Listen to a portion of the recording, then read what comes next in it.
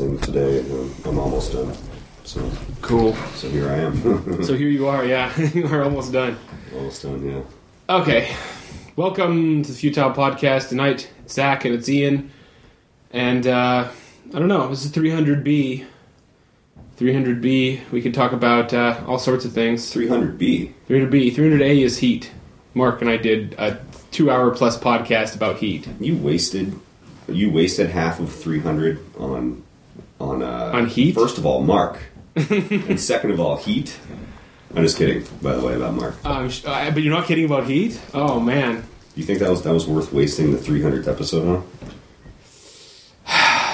I don't know. Whatever we're going to do, it's going to be a waste. Shouldn't you have had right? something better to talk about to before going into, here's the thing.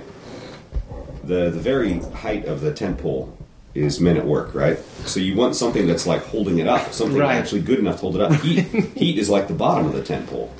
Yeah, Heat is the firm, strong bottom to the tentpole of Men at Work. You want something close to the top, something that would be at least giving some sort of. I don't know if I'm going to have that much time to edit this, so maybe we should cut to the chase. I don't know. I kind of want to talk about Bebop, but that might be sort of a weird esoteric thing to talk about. Do you feel like you could talk about that for a bit, or what? Yeah, I still haven't rewatched anything. I mean, I've seen the whole series at least twice at this point. And you watched it once in the Japanese, right? Yeah, I've seen it with the subs and the dubs, and then I've over time just watched random episodes here and there. Also, yeah, I started. My experience with Bebop was I knew people watched it, and I knew a handful of things from it, and I didn't really know almost anything about anime at that time. And then I happened to see certain anime here and there, and then one day I watched I think my real first foray into anime that I saw theatrically or anything that was like that I knew was released theatrically was the Ghost in the Shell movie, and then after that, a few years after that, I saw the Cowboy Bebop movie, how did you see the Ghost in the Shell movie? I'm curious about that. What was your circumstances for seeing that? I saw it. I saw that it was the poster for it at the Arcade Minor. And I was like... You saw the Ghost in the Shell movie at the theater? I didn't see it in the theater. I saw the poster for it. Okay, that's weird. And I was like, what the heck is this? And why is there you can see like the top half of a rack and everything on the poster. Yeah. And I'm like, what is this? Right, exactly. So I... Played your strengths. So I don't remember if I ended up renting it or saw it another way, but I think I ended up renting it pretty soon after that when it was released. It was maybe within like a year of that or something. Because that was a big foray into anime from an American distributor, because American distributor bought it up really quick and actually put it in the theaters, which was like a big deal, for anime. Because otherwise, our experiences with anime were Akira and not much else. And I don't remember I think I saw Akira before Ghost in the Shell, and I remember I was supposed to be spellbound by it, and instead I remember getting a headache, and every time I've watched it, I've physically gotten a headache, and I don't know if it's because I'm not thinking too hard, and it actually kind of bores me for about the entire second act of it.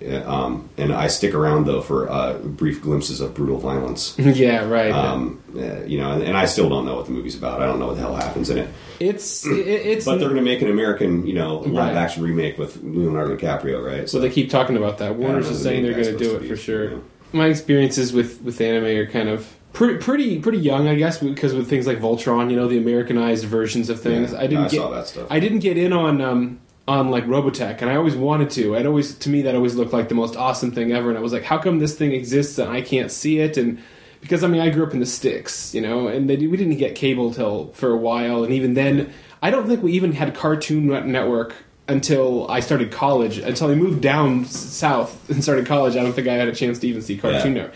But Sci-Fi Channel started airing anime. I don't know if you ever had any experiences with it. That's where I saw Akira first. I never saw any of that on there. I saw Akira. I rented everything I saw. A few other things back when I was, I think in junior high or early high school. So, I knew there was this, bridging gap in terms of style and substance, which, in huge quotes, I guess, about cartoons, where it's like, wait a minute, there's some people that are doing these cartoons where they're drawing them not to look quite so cartoony, though admittedly a lot of anime stylism is, being based on Disney and whatever else, is very cartoony with the big eyes, and this, pratfalls and stuff. Right. But there was something to a lot of the stuff where like tonally anime does weird things where it will do big cartoony stuff with pratfalls, and then it will all of a sudden be like some little girl dies or something, and you're like, whoa, what's going on? Yeah. And so as a kid, I'm watching this stuff and I'm being like, this is not talking down, this is not,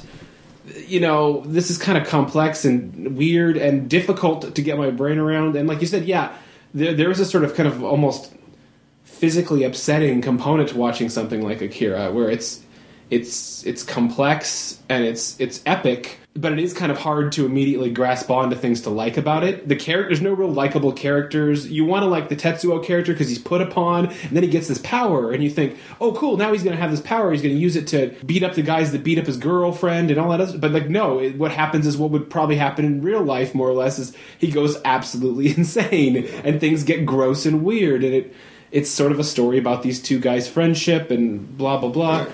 But I remember being really intrigued about that. I think a lot of that coincided with my interest in watching like cartoons like Batman the Animated Series, where they would do episodes that were completely like on paper completely unappealing to children. I recently rewatched the episode called The Crime Doctor, which is about one of the criminal guys, one of the crime boss's brother, who like lost his license and had to become a crime doctor because of his brother and everything. And I'm like, there isn't a child in this episode. This is all adults talking about adult things and sins of the past and stuff.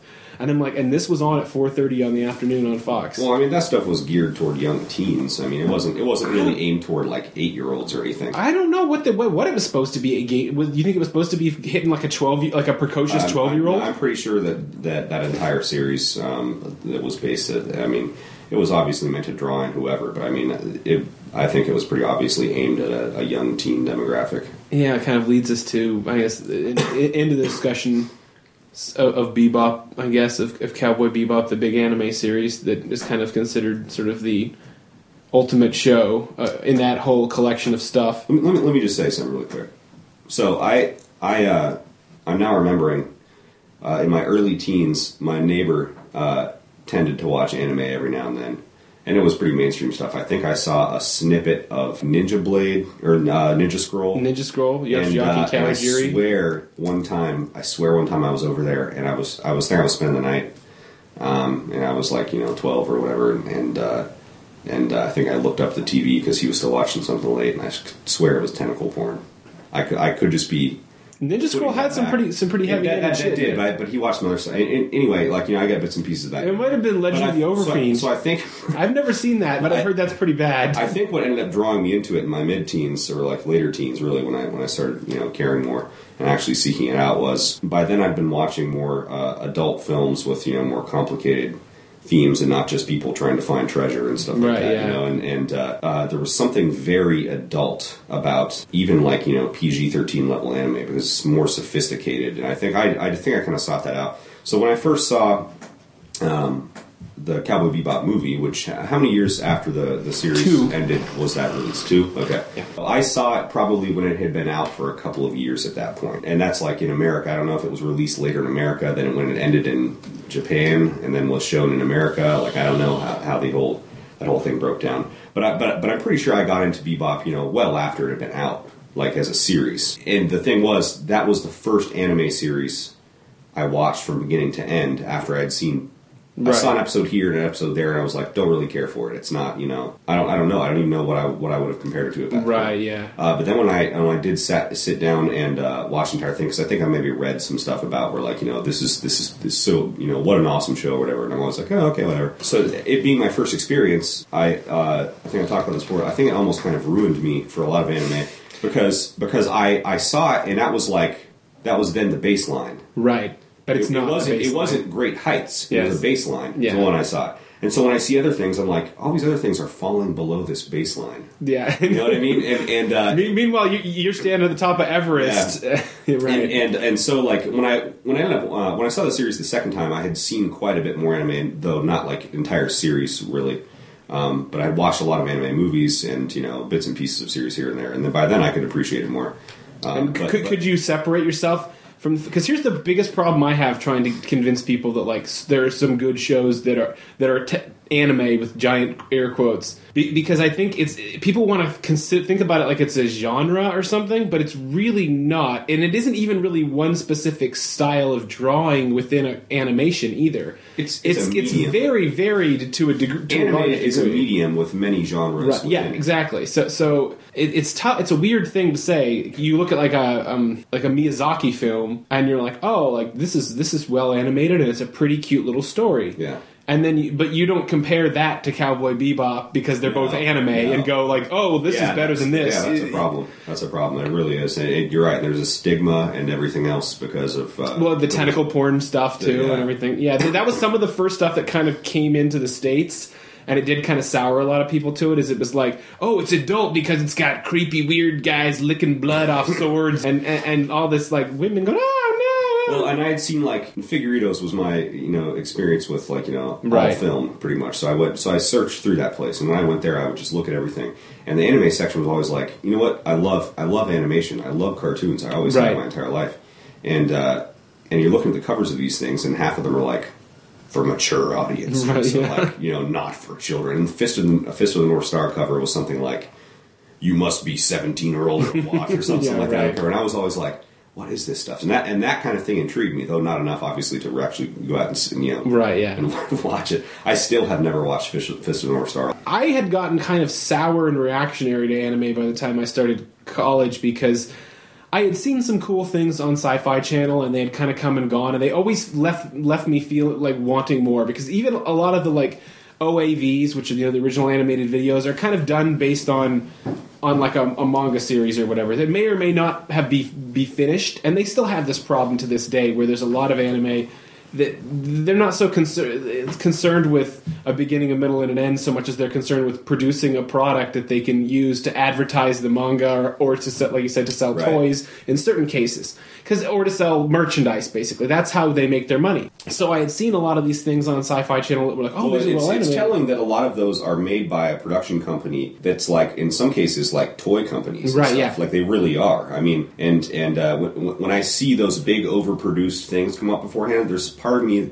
like even on a good series, where I'm like, it feels to me like this. I mean, they're made by committees, made by the committee to create this TV show or whatever. Like Gurren Lagann was produced by the Gurren Lagann Foundation or something. Which is like the foundation to create toys and money. And it's more merchandise so much. I mean, and their little dolls and stuff. That's their big thing. It's not even like kids play with these. There's a variety of things. Yeah. And that's Gainax, which has a whole story of like really passionate animators, and they did Gunbuster and they did Fooly Cooly, and I mean Gurren Lagann is like the swan song of that as far as I'm concerned. Whereas Bebop to me is like about life with a lowercase L, and Gurren Lagann is about life with an uppercase L. Yeah. It's about it, but it's the survival of a race stuff, and in Bebop, is the race has already managed to survive by just kind of. It's about the truth of life. It's about the solitude of existence and all that kind of stuff. But yeah, so I mean, I had been kind of soured to it, and because I just felt like perpetually confused. Like, well, wait a minute, what is this? This is all part 1 of 2, and I'm never going to see part 2 or 3. I had seen like the first 3 episodes of this series called Record of Lodoss War that they aired on Sci-Fi Channel one night, and it was like, okay, they're all setting up for this kid and this bad night, and they're going to fight in 2 episodes, and then go to credits, and then it was, I swear to you, it was probably about 8 years before I eventually learned what the show was called and finally got to see the next episode of that show. I was like, finally, I got to finish this!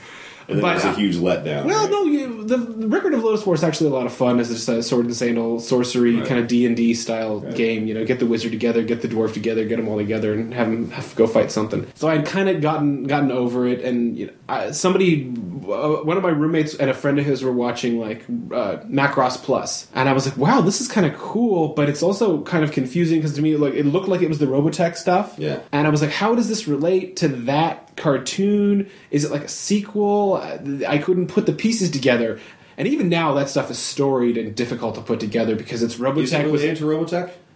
Is it Robotech? It is, but it's not, because Robotech is the Americanization of 3 animated cartoons, the first of which was Super Dimensional Fortress Macross, and Macross Plus is a proper sequel to interdimensional to super dimensional Macross Okay. to the first cartoon they used to make Robotech, so Robotech was pieced together based from then, 3. and then given new dialogue. Yeah, everything was kind of adjusted By and American changed. actors, yeah. But like the Macross is actually in Macross Plus, like the actual ship, this giant ship that's all rusted over. It's 30 years later.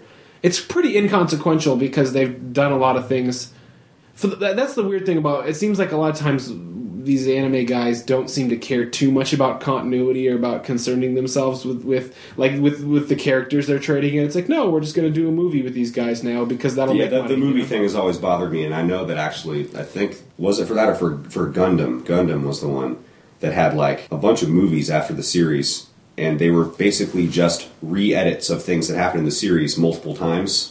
Right. Well, there was Mobile Suit Gundam, and then there was Zeta Gundam, and Gundam. There's a zillion Gundams, and right. I know Gundam pretty well, but there were a couple of pretty big release movies, right? That were basically they condensed. Together. They did compilation movies for the show, and then they actually did 2 proper movie releases that were fitting into the main Universal Century Gundam continuity, which is the Char and Amuro Ray storyline. Basically, those are the 2 main protagonist-antagonist characters of the Xenon New Earth Federation, and it goes back and forth. And that, I would say, ended with Char's Counterattack, which was just a straight-up movie that Adult Swim aired on the last Saturday that Adult Swim did, the old classic Saturday Adult Swim. I don't know if it was the last one, but it felt like it was. It might have been one of the last times they did it before they stopped doing Saturdays and moved to weekdays, and then it took them years before eventually they got Saturday back again.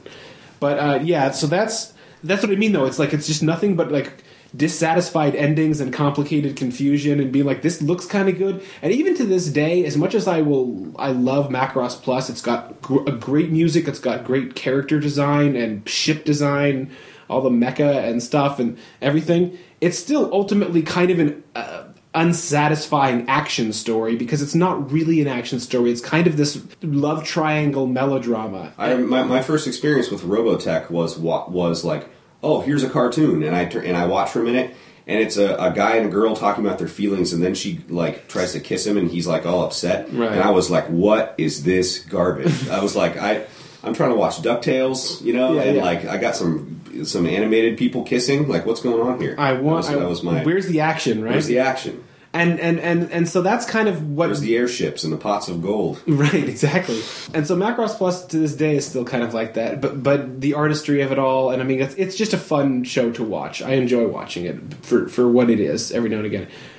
But so you're always kind of in the back of your head, like I am my whole life. With music, with everything else, I'm always like, God, why doesn't somebody do this? Why doesn't somebody put these pieces of these things that I like together, but do it in a way that doesn't feel rushed, that doesn't feel ham-fisted, that doesn't feel incomplete, that isn't super overly superficial, and at the same time isn't terribly boring or anything else, but it's exciting. And then eventually by golly, just through you encounter it. I mean, my experiences with music and like learning to like jazz music and stuff is like one of the first bits of jazz I ever listened to, I think, was probably Miles Davis' Kind of Blue, like one of my dad's old records. And I would listen to it like at night in the dark while I would exercise.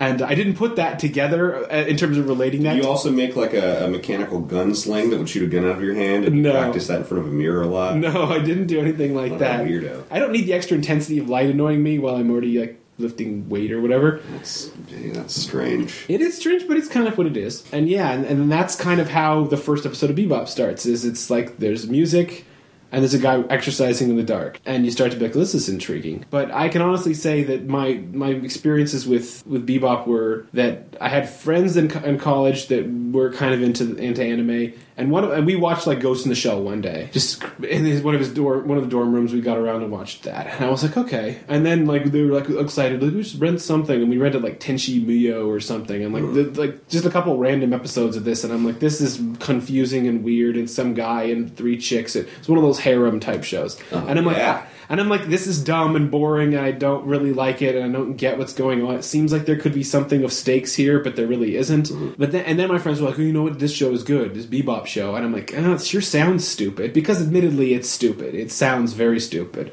It's putting together 2 words that don't make sense to sound like... The title is dumb. The title is dumb, yeah. And I saw like part of an episode one night. I think the first episode I ever saw on Adult Swim of the show was episode 13, which is part 2 of a 2-parter. right in the middle of the show, right in the middle of stuff happening.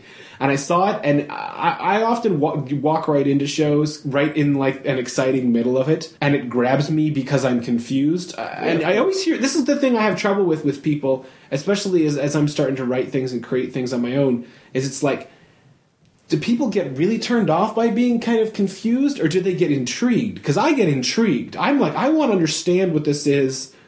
And then that makes me go back to the well multiple times. So I saw 13, and I was like, this is... I don't know who these people are or what's going on with these characters, but it's really well done. Like, I could tell, like it had a sense of environment, it had a sense of mood, and I knew that I was really in the middle of something that was something. So I saw that episode, and then I think, quite a few months later, one night, really late, I think I got in on them showing... like the final episodes of it. And at that time, I had kind of gotten sort of into like Dragon Ball Z, and I was like, oh, this is kind of fun, stupid, guys keep powering up and fighting. And I was like, I thought all anime was like that. I thought all anime was like 100+ episode long shows where big things would happen, and then they would calm down. And so I'm sitting there watching this opening to this episode of this Bebop show, and I'm like, okay, this is going to be like one of those important episodes that happens, in the middle of the show. This is probably like episode 25. Oh, it's episode 25 of it. There's like 100 of them. And then as I'm watching it, and I'm kind of half confused and don't really get what's going on, and I'm tuning in and out because I'm really tired that night, and I'm halfway sleeping through it. I get to the end of it, and I'm like, no, I think that was the actual end of the show. And I'm left with this kind of pit of my stomach feeling, being like, and I think that might be really, really good. Like, I need to go back. And then, like, the next week I saw 20 on, like, a tiny TV. And when I was half out of his sleep, too. And 20 is the one with the Mad Perot. Right. And that is so much mood. And that one is completely referencing, like, in the building designs and stuff, in the opening of the episode, where it's all quiet, is referencing the Batman animated series. So I'm, like, completely connecting with it. This is just... out there and weird, and I'm already knowing, well, I know kind of what this show is all about because I've sort of seen the end, and I get the sense of like completely confused, didn't get anything about the ending except knew that was an ending kind of thing. And then I think the next week I saw 17, and in the watching of 17 I was like, they can do this in one show, and I was like, this is too much. This is actually something really good. Like this, and I think it happened for me when I realized, okay, it's the obligatory loud, obnoxious anime character they all have to have in their series, and this episode is primarily about her. I'm like, how is this going to work? And I'm like, you know what? It's kind of like it's got a cool new. It's a completely different environment again, and it's got some kind of neat music. And they're doing something strange with the other characters while they're hallucinating, and that's kind of out there, and it's saying something about each character. And then cut to, like, a chase scene that has a scooter, like, a car, and, like, a train with this, like, awesome rock and jazz music. And I'm like, okay, this is the same show that's that other stuff, too. Wasn't there a bunch of watermelon in that episode? Yeah, there was a bunch of watermelons. Yeah, that's a racist And there was a bunch of mushrooms. That's a racist episode. You know that, right? It's referencing a lot of those exploitation films, to be sure. But, exploitation stuff. But... like the one where the guy carries the coffin, I think. That's something. Right. That's I don't have it offhand. I don't know all the references offhand. People can go to Wikipedia if they want, or go to Anime News Network or whatever. There's plenty of people that know way more about... The guy carrying the coffin is... Well, I think it might be Django. So you seriously, the first episode you actually watched was the last one? All the way through? No, the first episode I ever watched was the 13th episode. And the second one you watched was the last. Was the last two? Yeah, I think it might have been. Maybe I saw 20 before those. Poor bastard! That really screwed you up. It really screwed me up, and it screwed me up. It screwed you up as a person. It didn't just screw you up. Yeah, no, it did. With the show, I think it ruined you. It might have. It caused all of this. It caused everything, right? Because they were airing them in a really weird order on Adult Swim. They were doing things where they were doing fan request blocks on Saturday nights. Yeah, that's dumb, man. They just and literally, I remember the next week after seeing the final episodes, checking on the internet, and someone's like, "Boy, if you haven't seen this whole show all the way yet, don't watch it that week." And it's like, nuts to you guys. Yeah, thanks. So I saw that one. And after seeing 17, I was like, "This is pretty good." And then I got home And I watched 22, which was another kind of fun one with the cowboy funk, and it was kind of funny and goofy. And I was like, this is pretty good. And then I saw 24, which is really the first part to the end of the show. And I was like, 24 was really, really good. And I was like, I just need to buy this show. So then I bought it. I finally, went on the internet and figured out where I could buy it and bought it off Amazon. And this is probably the end of the summer of 2002. Mm-hmm. So, and Adult Swim had been airing the show for about a year or so there at that point.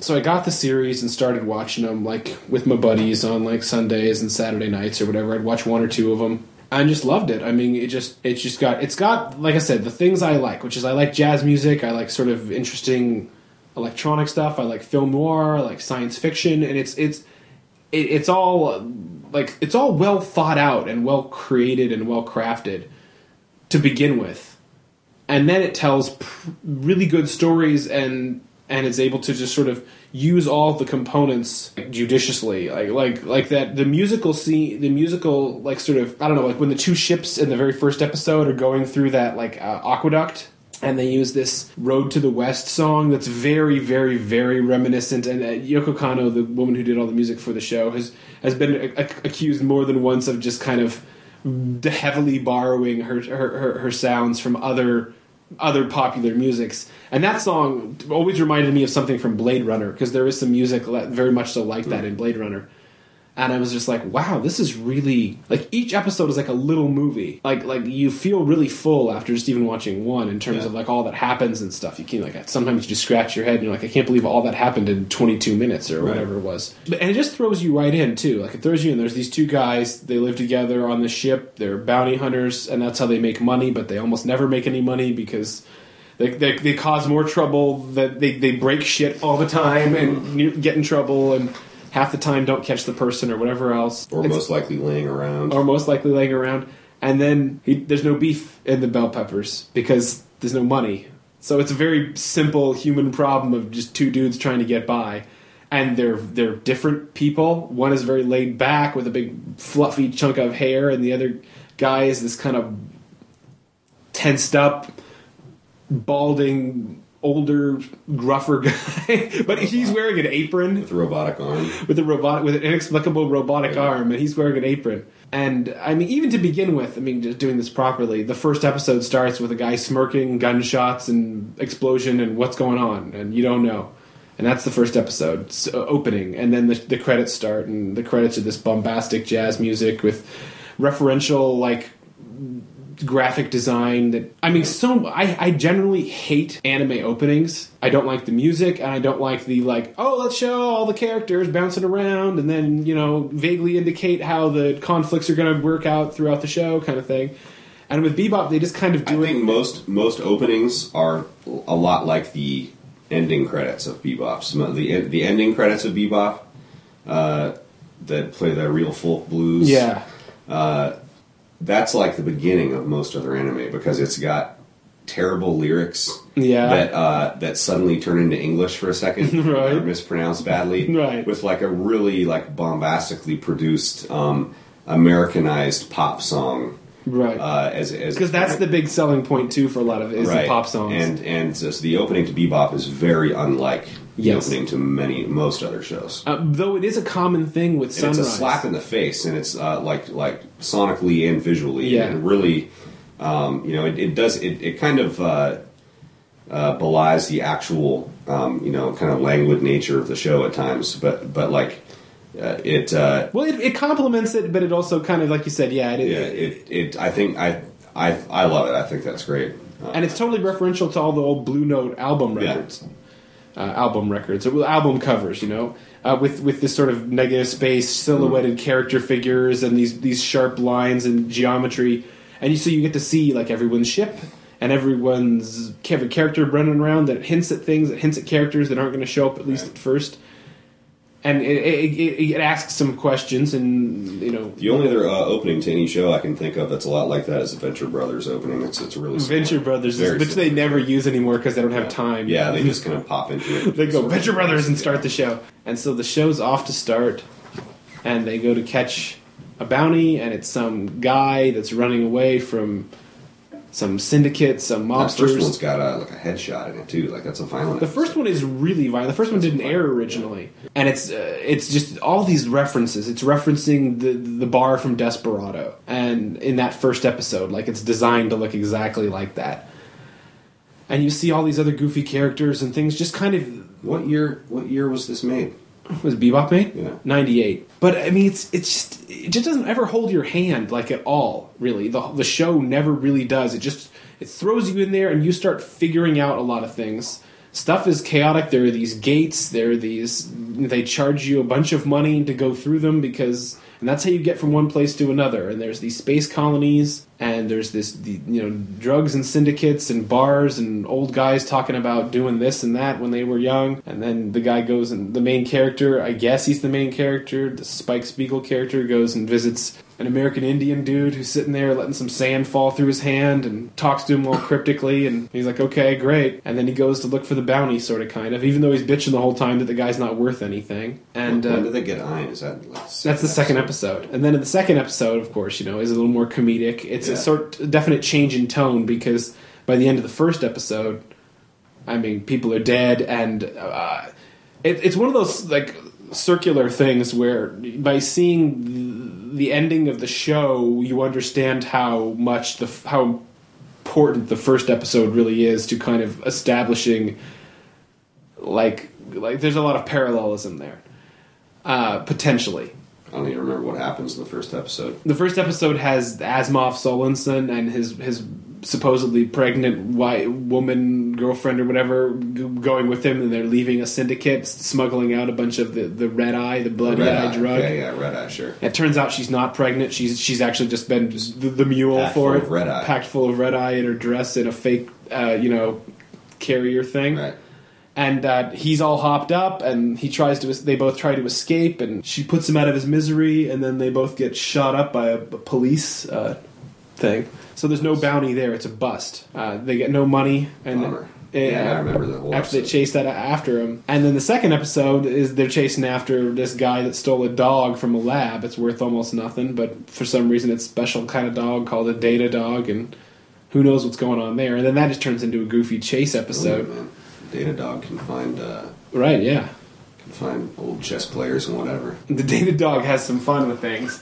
And so then they end up with the dog at the end of the second episode. So now it's the two guys and a dog.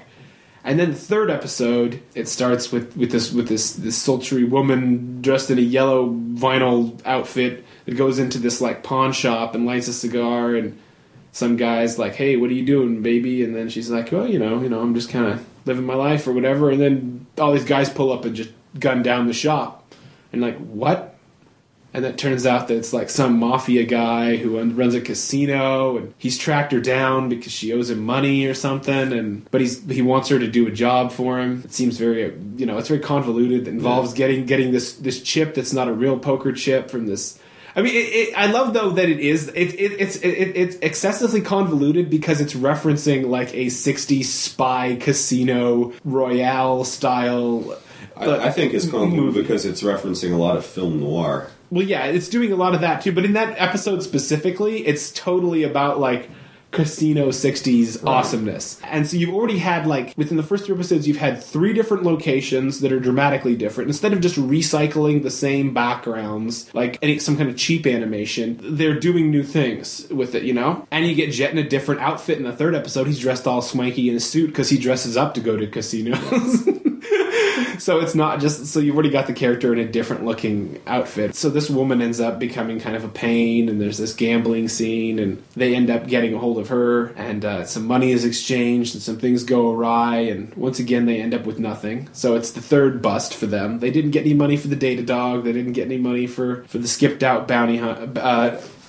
drug guy. Mm-hmm. So then, cut to the 4th episode. I didn't know the 4th episode starts with Faye again. Starts with the woman from the 3rd episode. So you're like, wait a minute. This woman had got away at the end of the 3rd episode. Why is she back? She's back. I mean, obviously, if you watch the opening, you see, well, that's a silhouette of her. So I guess she's going to become an important character in the show or become more involved. And there's this whole thing with this lady that runs a environmentalist group, and kaboom, it's already another location. That was mostly on the ship, though, which is interesting. There's a little bit at a restaurant, and they talk about the politics of this world, Ganymede, and the whole harvesting. It's basically like a fishing world almost. It's mostly water.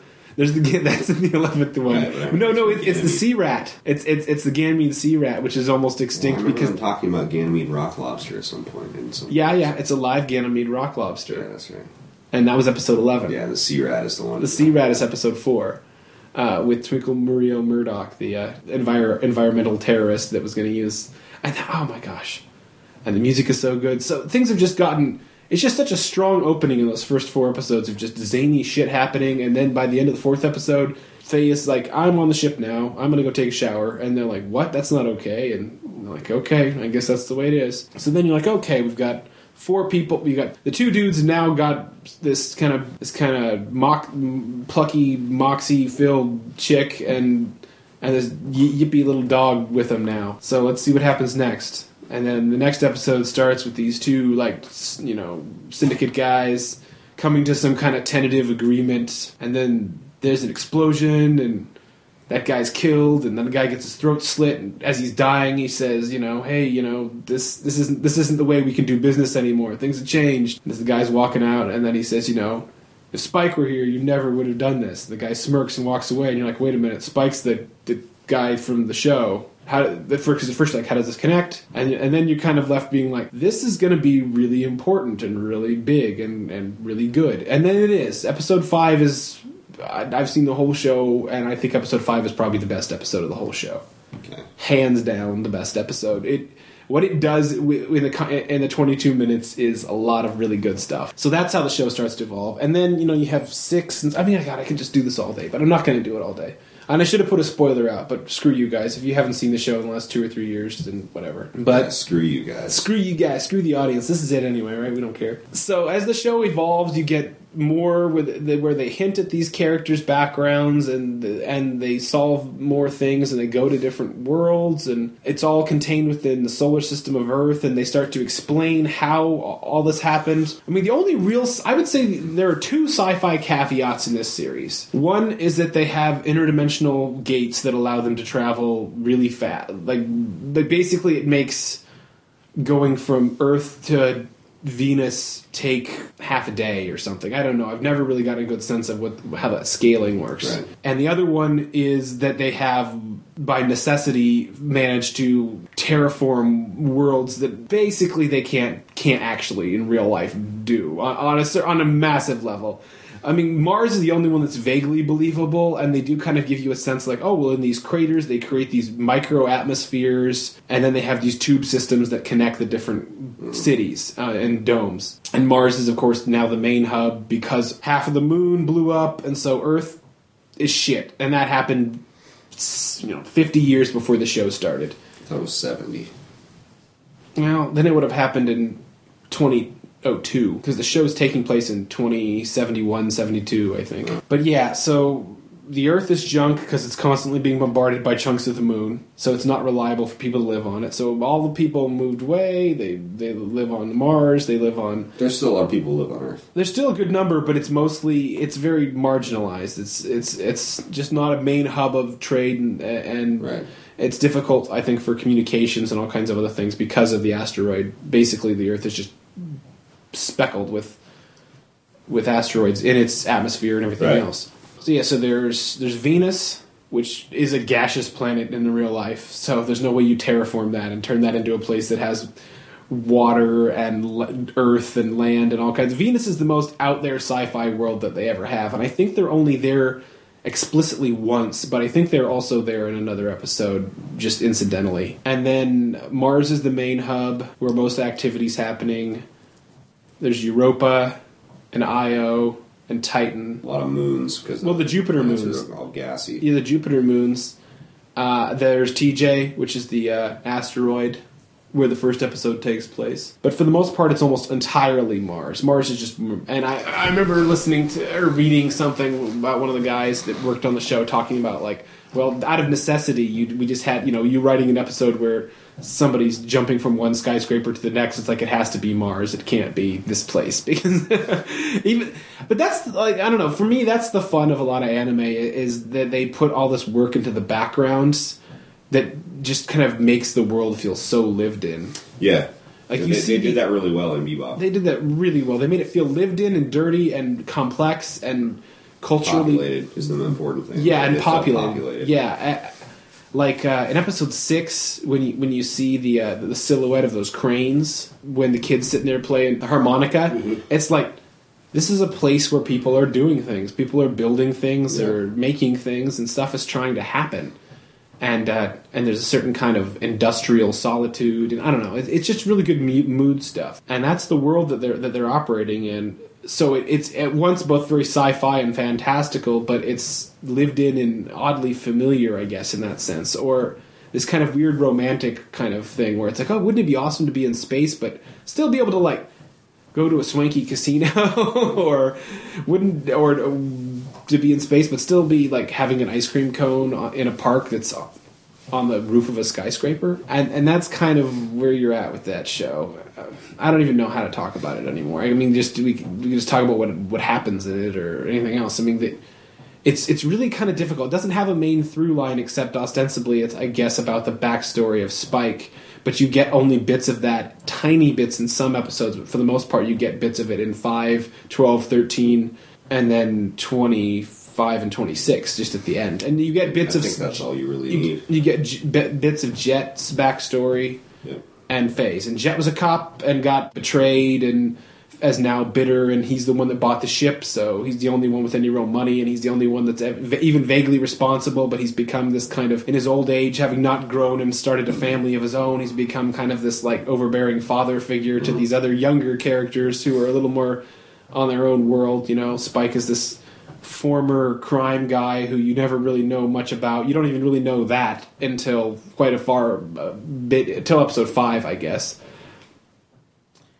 I mean, it's only hinted at really in parts of episode 5, and then with Faye, her backstory is a little more complex, but you eventually kind of get to see what's going on with her and why she's the way she is. Right. And then they all kind of go through different experiences that kind of transform them in a weird way. I'll tell you the things I like about the show. So thematically, it's made up of all these different bits and pieces of other cultural things.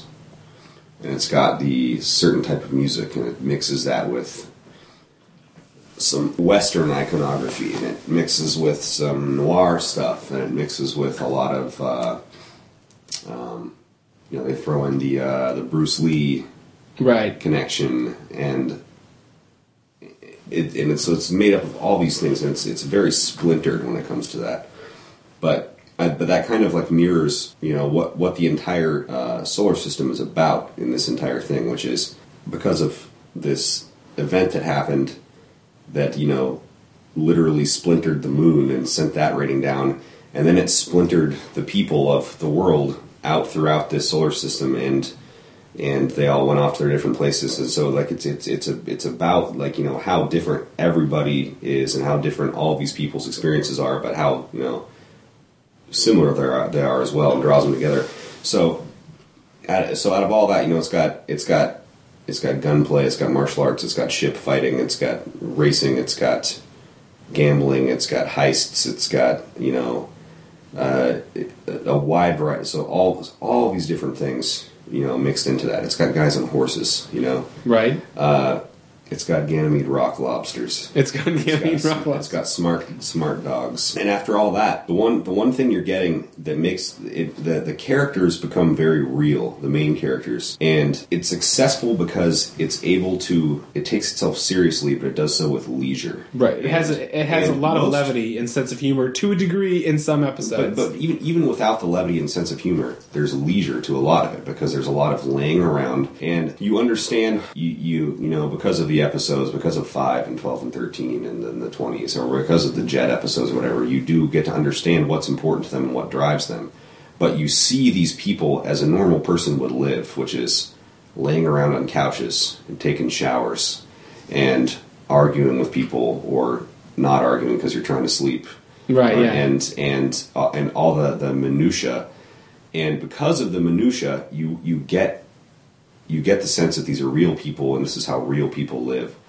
the Spike character, when I first experienced it, I was like, this has got to just be some pretty standard anime character. But the more I've watched, the more it's like, the standard anime character is somebody who's very driven to do something, and then is just kind of robotically obsessed with that. Right. And gets to the end and struggles with it off and on, and struggles and then off and on, and then at the end wins or doesn't win.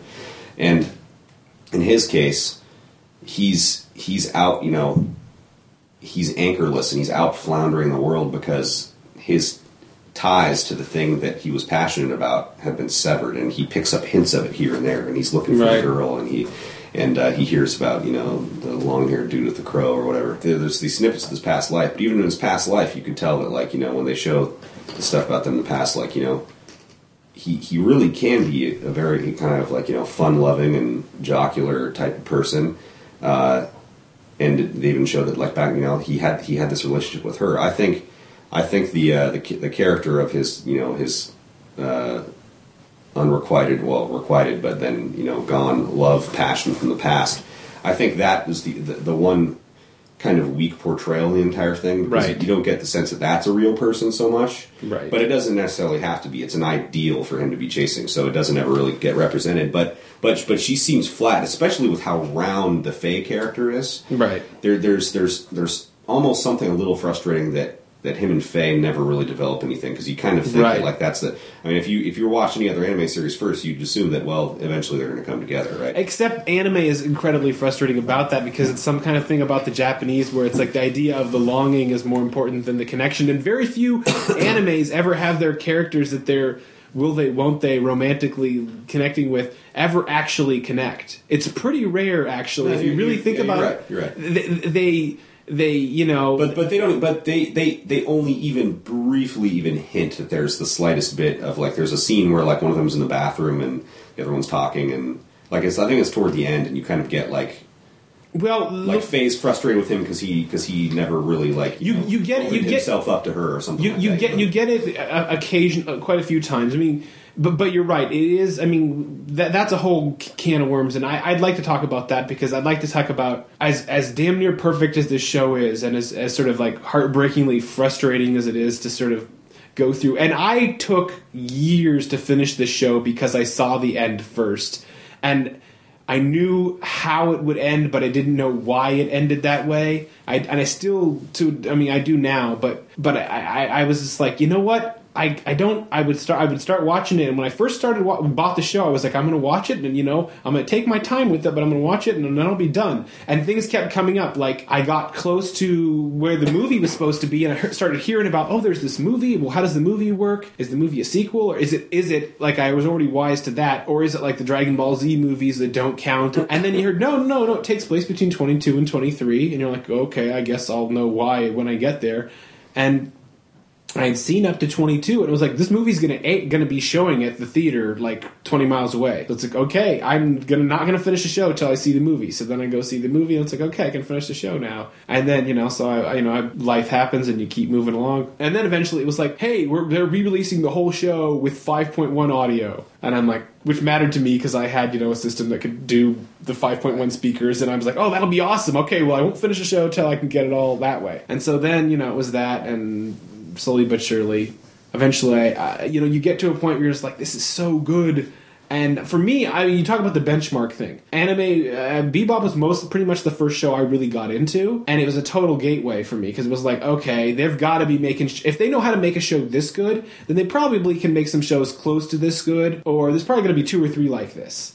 And, so I jump in, and I find shows that are different but still good. Something like Last Exile is not at all like Bebop, but is a lot of fun and a really good show, and I enjoy it, and I'll rewatch it quite a few times. And so, but that whole time I was like, you know what? I don't think I want to finish Bebop until I feel like I've kind of tapped into as much anime as I can to know that because that's probably going to be... as a frame of reference. Well, because that's probably... I was like, kind of like, yeah, because I was like, that's probably going to be the best show that there is going to be. And so, until I've seen a lot of other really good ones, I don't want to finish this best one, because I'll finish the best one and be like, I'd be doing that, be doing the constant comparison.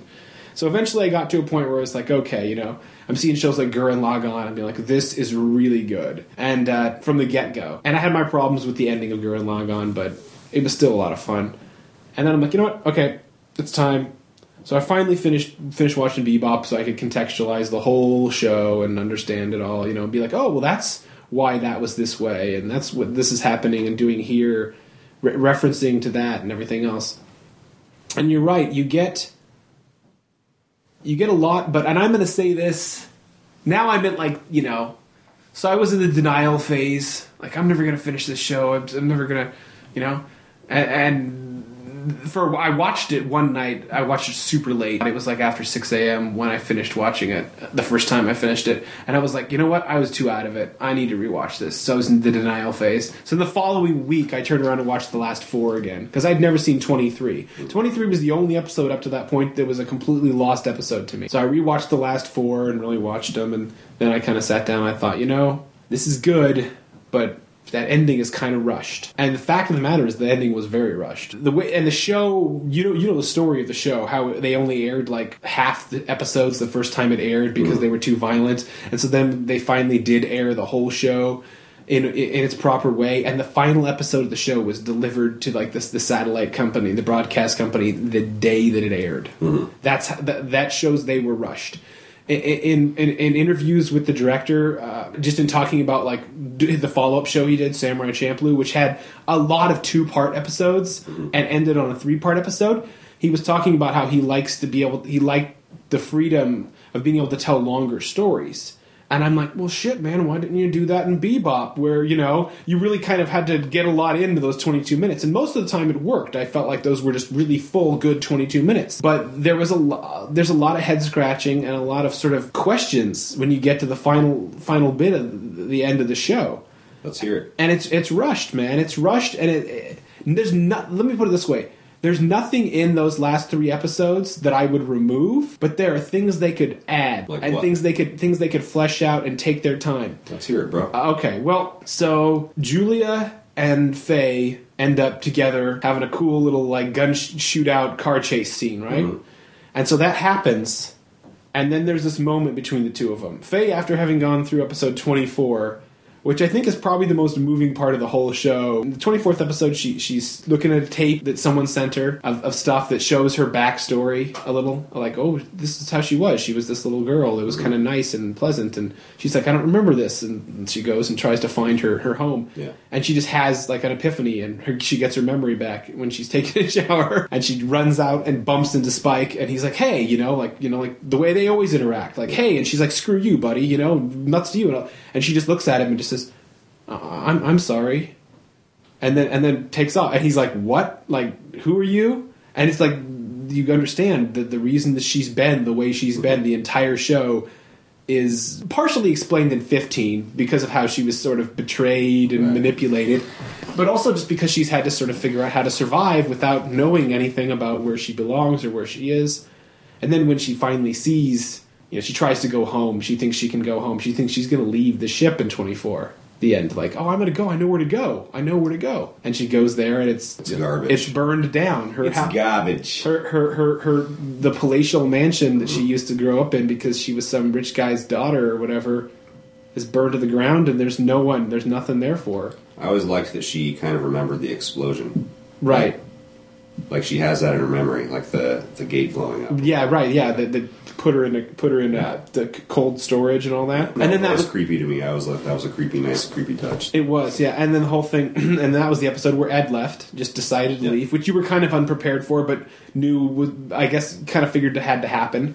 They always took Ed out of things when things got really, really heavy. Like in 12 and 13, Ed just stayed on the ship. Ed wasn't in. They hadn't found Ed by 5, so Ed wasn't even an issue. But in 12 and 13, she just stays in the ship, and then when the show's going to end, Ed leaves because I'm sorry, Ed, but this is not for children, and the way that they did that was good. And the fact that, like, in the end of 24, Spike knows things are over because he sees Ed wrote, like, bye-bye, see you later.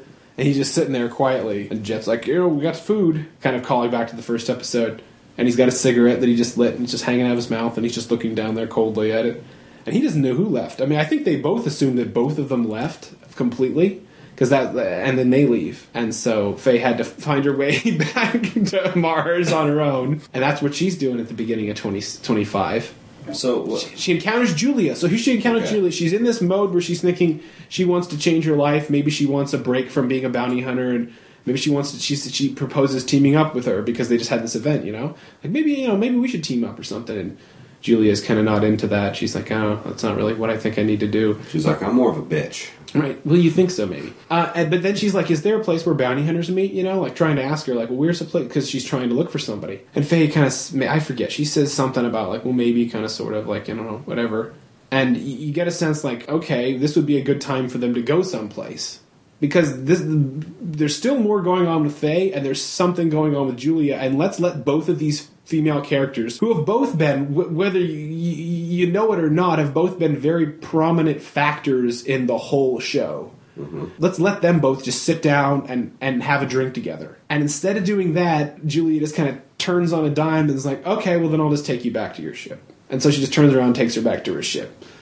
And I mean, like, so like a 3-minute scene at a bar with those two having a drink, talking, and getting each the measure of each other would be good. It would add more to Julia's character, which I think you've admitted it would have been nice to have. And it would have added more to Faye's sensibility about things, and it would have given Faye a sense to know more about Julia too, which is important when you get to the ending, to see like this is the guy, this is what this guy's about, or something. So yeah, so then in that sense, that's a whole part that just feels like, why didn't that happen? That would have been good to have that happen. And then Faye shows up, and I mean, when the ship goes down at the end of that first episode, and they reuse that Road to the West music with the saxophone and all that, which is the only time they use it in the show. They use it twice, at the beginning and at the end, and that's awesome. And that's just like, that is brutal. Like, the ship is killed. They murder the ship. Those syndicate guys come after him, and there's, you get to have a dogfight thing, and that's exciting.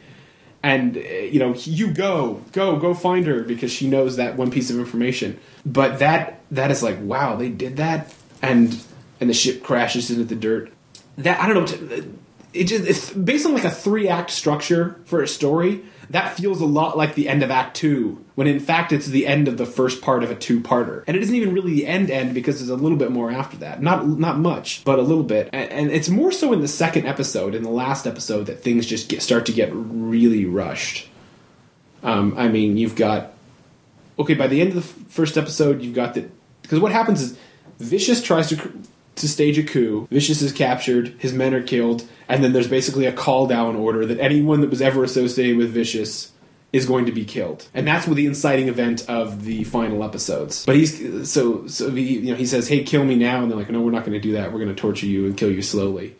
But then by the end of that episode, Vicious is now the head of the Red Dragons because he's laid in his subterfuge and stuff's happened. So that's twisted up and changed. You've had that the Syndicate guys were coming after Spike because he was associated with Vicious, I guess. So the question is it the proper Syndicate, or is it the Syndicate through Vicious? And at the beginning, I guess it's the proper Syndicate. And there is something about that is a little unsettling, but kind of cool, that could have been played on a little more. The fact that as much as he thought he faked his own death, that has been living out in relative obscurity, which, when you see the events of the entire show, you're like, there's no way this guy's maintained any obscurity. Those guys could have gotten to him at any time. And they pretty much, once they do want to come after him, they do. Yeah. And it's hardcore. And there's nothing but consequences. Jet gets shot in the leg and is essentially kind of hobbled for the whole rest of the show and is useless. And it's almost embarrassing. Really, it is. It's something unsettling about it.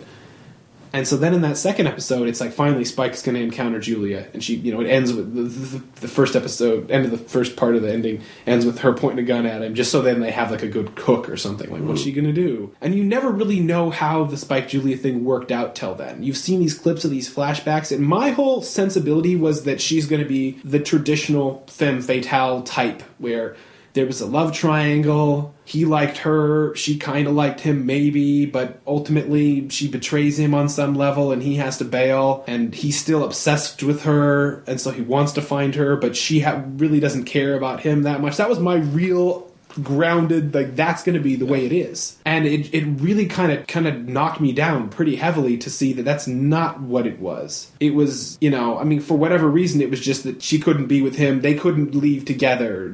She was supposed to kill him and she didn't, so she just left. And then he felt like she just left and he couldn't go off with her. And they couldn't leave the syndicate together. Like what Asimov did in the first episode. And so when she puts the gun down and then she embraces him, and it's like you see that she actually really loves him. Mm-hmm. And there's like this weird kind of tender moment for just like a tenth of a second. And you're like, okay, that's not the thing I thought it was going to be. Like that's not her being a femme fatale. She's actually being incredibly vulnerable and just open about her feelings, and it's like kind of sad. Like this whole time, it's okay for me as like a dude to think about it like this guy is being a chump about this woman that probably doesn't feel the same way he does about her, But then when you finally see you see them believe in love, right? Well, maybe the show taught me that I should, because then when you finally see them get together, it's like, oh, she actually really does love him, and. And then I want more to that backstory. And you get little bits, but it's never quite as much as I would like to see to really ground their love for each other. And so basically, I'll agree that there was not enough to ground their love for each other to make that realistic. And that was my main problem. You get that he loved her. You get that he's obsessed with finding her. Though not in a way that ruins him living his normal life. No, not really. When he gets the idea that he could possibly find her, then he's like... Once, yeah. He asks around. But he doesn't really actively look for her, which is the other problem I have. He doesn't, but that's the thing, is that he doesn't have to actively look for her because he's just a guy trying to survive at this point, basically. But... These things awaken parts of him that are really more passionate and driven underneath that all. Right, yeah. You get that in 12 when him and Jen have the fight. Here's what I would do. If I can make one suggestion for the whole thing. At one point, maybe he could have talked about her, like in a middle episode, let's say, and someone like Faye could be like, what was so special about her? Like, how do you know? And so he could have told a story like this. They went out on a date one time. And the tooth was broken? And they drove around for hours looking for an all-night dentist. Right? And the only one they could find, the only all-night dentist, which exists, they could find was a drunk guy. Because, right. At 3 a.m, what dentist isn't drinking, really? Really, yeah. And then he fixed the wrong tooth. But she loved him anyway. And she loved him anyway. Right. Yes. I mean, a thing like that would let you know that their relationship was based on real, true love. Yes. Why are you mocking me? I'm not mocking you. This is serious. I know, right. No, it is serious. Put that at about episode 17, let's say. Right. When they're done when they're coming down from the mushrooms, they could talk about that. Yes. Right. Perfect.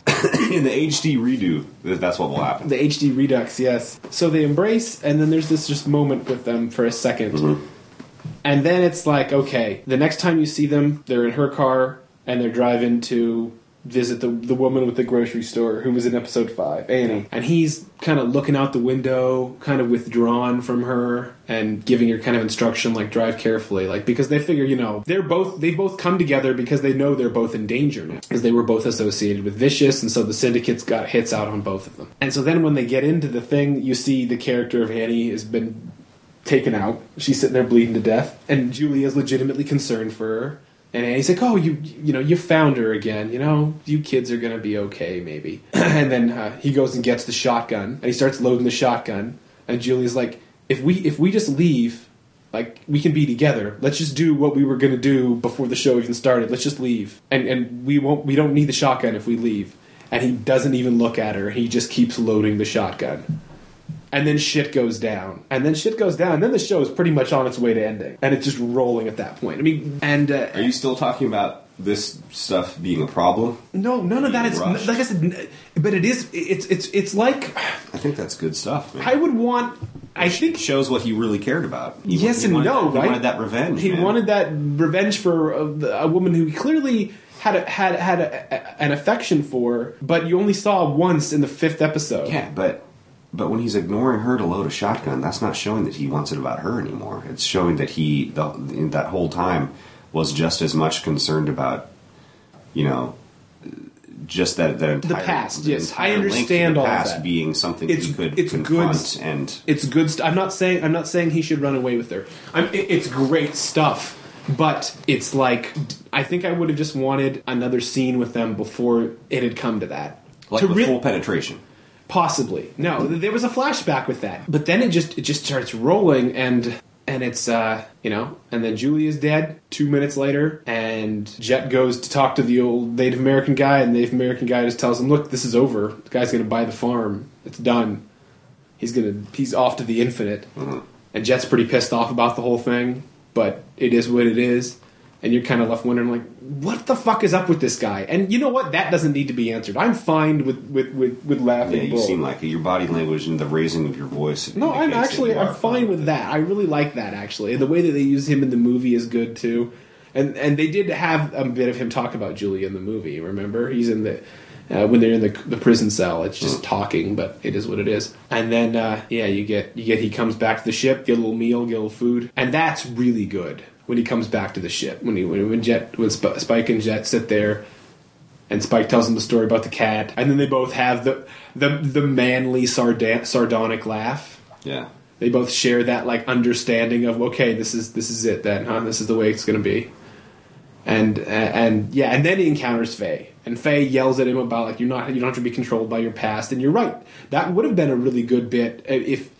You almost get like the sense that like she doesn't know what to do without him, kind of thing. Like now that she knows that there's no past for her to go to, because that was such a big thing with her, was this obsession with I don't know my past. Maybe when I discover it, I'll know where I belong.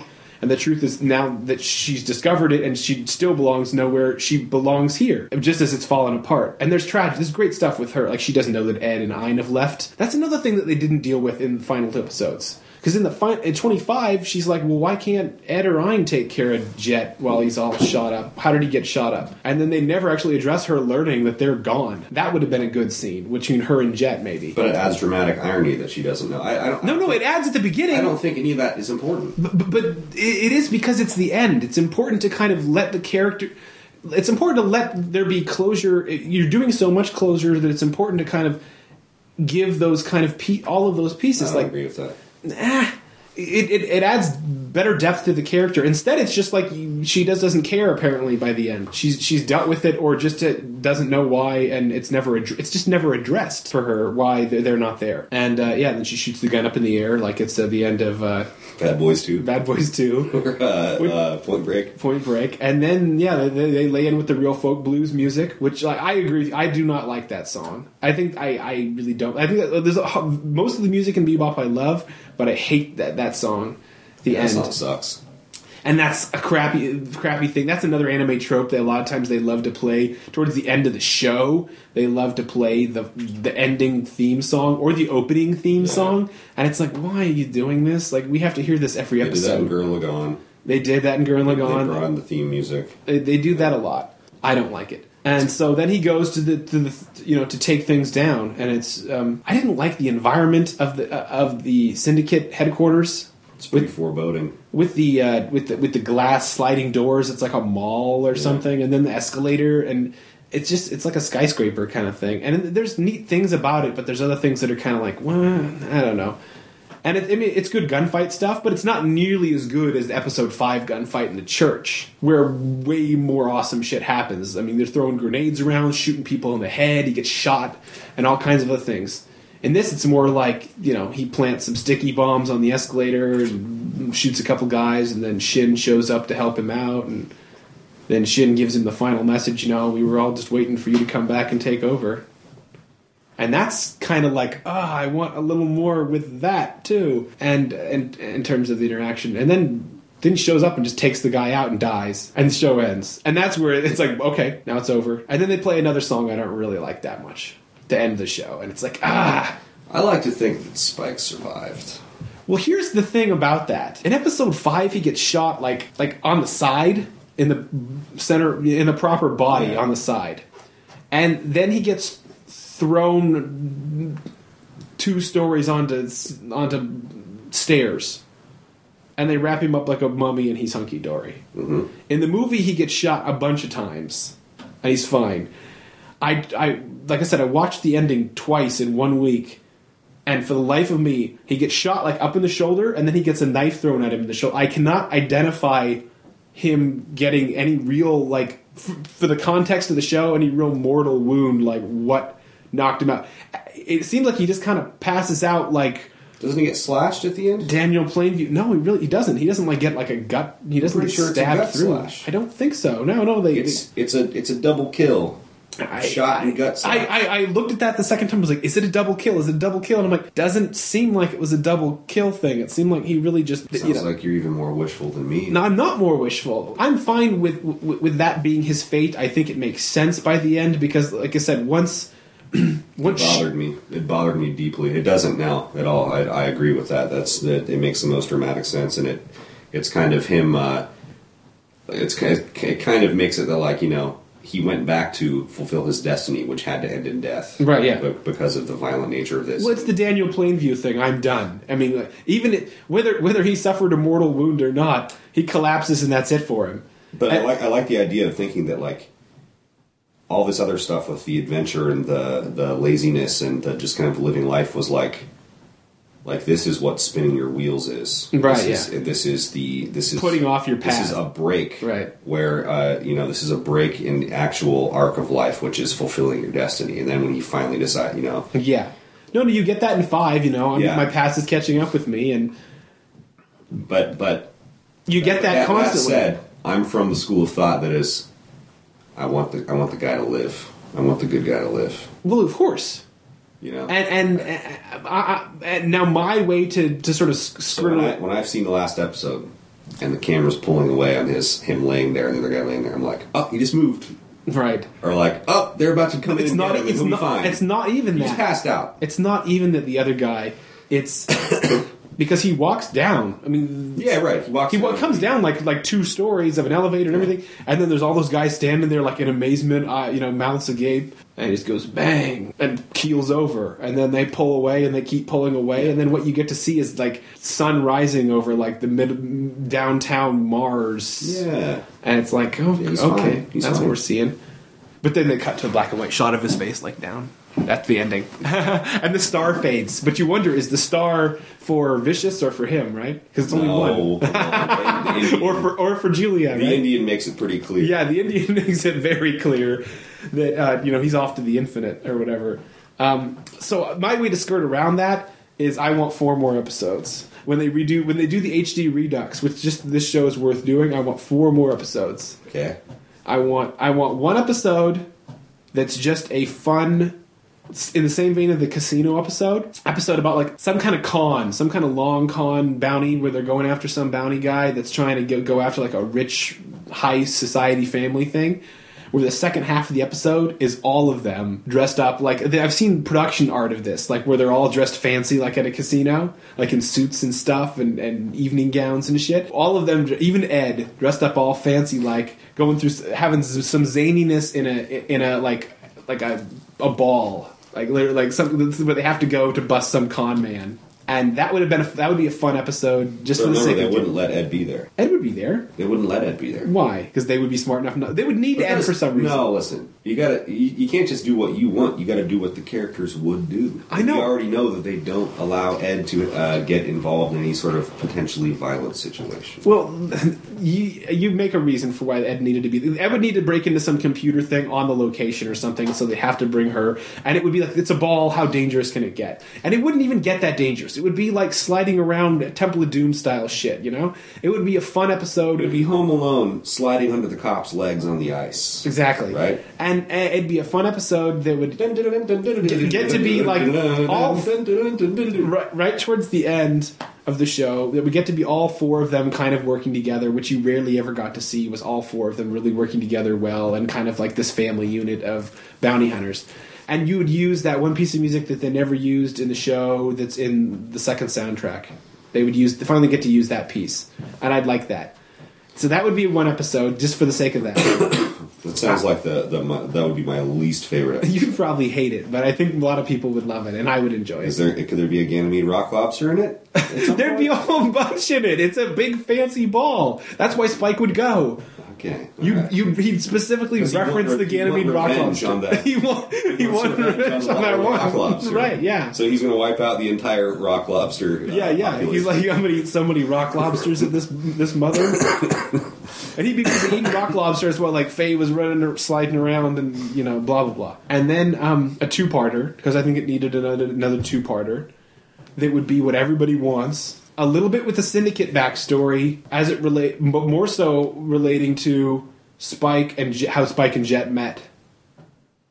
So a backstory, that episode, two-parter about that would maybe somehow relate to Annie a little, because I feel like I wanted to see her again in the show before just showing up at the end dead. So that would help to flesh out a little bit of some of those lingering sort of tangential aspects of the complexities of the Syndicate and the little bits of backstory, not just to over-explain everything, but really just to get to better ground like those two characters. And it would be kind of, almost like that Firefly episode where you got to see how he got the ship and stuff, that kind of thing. So that's 3 of them. And then just a third episode for the finale that could have things like the bar scene with Faye and Julia, and another scene with Jet and Faye where, Faye had to deal with the fact that Ed and Ian were gone, and a little more of that, and maybe a little bit more with Julia and Spike before Julia died, and just a little bit more breathing room for things. Because basically those 2 episodes are them being chased, and them sort of talking about being chased for a second, and then them being chased again, and then it's over. But that said, there's a lot. There's just so. I love that they still, as much as the final episodes are on Mars and not being about changing the environment or anything, because they'd kind of gotten over that at a certain point. They could only do so many different places. They still did different things. Like, while they're staging one of their conversations while Spike and Jet are talking, and Jet tells him about the snows of Kilimanjaro, he tells him about the Hemingway story. They're going from one city to another on Mars, and in order to do that, all they do is they don't leave atmosphere. So it's in the cockpit, which you hardly ever see in the show, and you can see out these windows, these massive red planet like horizon with these craters as they talk, and it's all dark, and it's like, that's cool. It's one of those weird realism things too, where it's like it kind of grounds the fact that this ship is able to kind of travel over. Yeah. It's just a different way for them to move from place to place that you've never seen them actually use in the show, and I liked that, and I really liked the.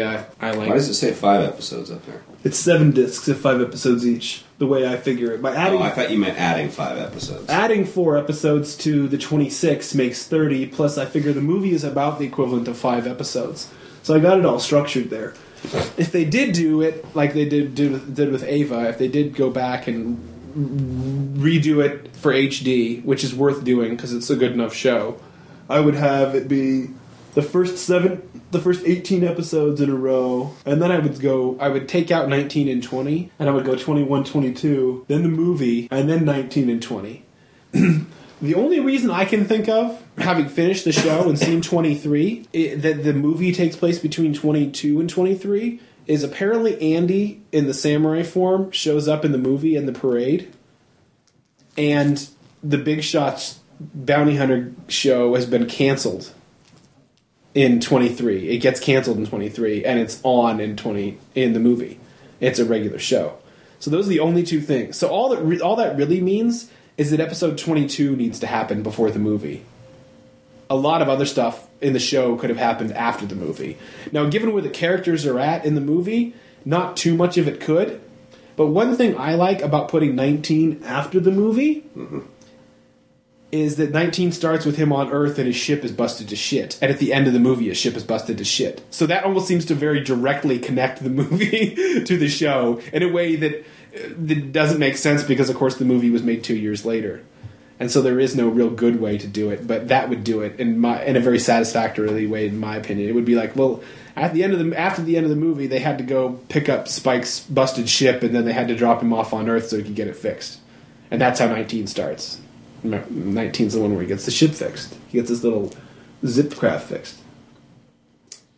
And that's how I would structure it. That's how I would change it out. Can I add one more episode? Do you want to add a whole fresh one? Yes. So, let's see. How many totals does that give you with the extra 4? With the extra 4, it gives me a total of 35 if you count the movie as 5. Okay. Let's not count the movie as 5. So okay, it gives you 30, yeah. So, episode 31. A clip show? You love your clip shows. No, because you'd have to put that at 15. Right, yeah. If you had 30, you'd have to right. Clip show. So 2 episodes. Add a clip show at about episode. Just 6. Just to screw up your thing, right in between 23 and 19. 22 and 19. Okay, is that what I'm looking at? I don't know. I can't really read it. But yeah.